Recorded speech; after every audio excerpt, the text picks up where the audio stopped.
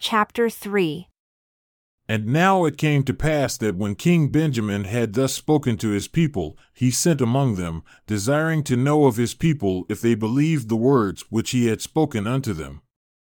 And they all cried with one voice, saying, Yea, we believe all the words which thou hast spoken unto us. And also, we know of the surety and truth because of the Spirit of the Lord omnipotent, which has wrought a mighty change in us, or in our hearts, that we have no more disposition to do evil, but to do good continually. And we, ourselves, also through the infinite goodness of God and the manifestations of His Spirit, have great views of that which is to come, and were it expedient, we could prophesy of all things. And it is the faith which we have had on the things which our King has spoken unto us that has brought us to this great knowledge, whereby we do rejoice with such exceeding great joy. And we are willing to enter into a covenant with our God to do His will, and to be obedient to His commandments in all things that He shall command us, all the remainder of our days, that we may not bring upon ourselves a never-ending torment as has been spoken by the angel, that we may not drink out of the cup of the wrath of God.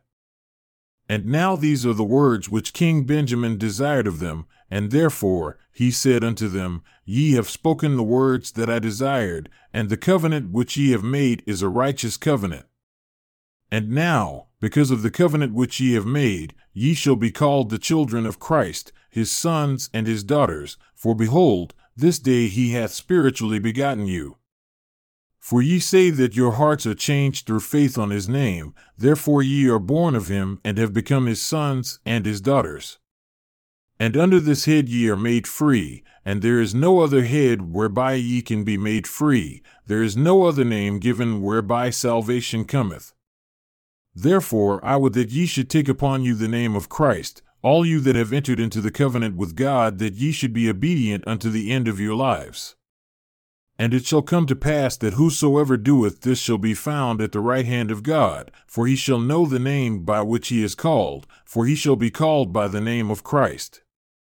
And now it shall come to pass that whosoever shall not take upon them the name of Christ must be called by some other name, therefore he findeth himself on the left hand of God.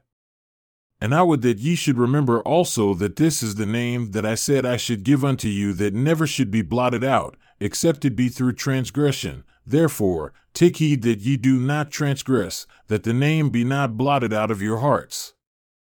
I say unto you, I would that ye should remember to retain the name written always in your hearts, that ye are not found on the left hand of God, but that ye hear and know the voice by which ye shall be called, and also the name by which He shall call you. For how knoweth a man the master whom he has not served, and who is a stranger unto him, and is far from the thoughts and intents of his heart? And again, doth a man take an ass which belongeth to his neighbor, and keep him? I say unto you, Nay. He will not even suffer that he shall feed among his flocks, but will drive him away, and cast him out. I say unto you that even so shall it be among you, if ye know not the name by which ye are called.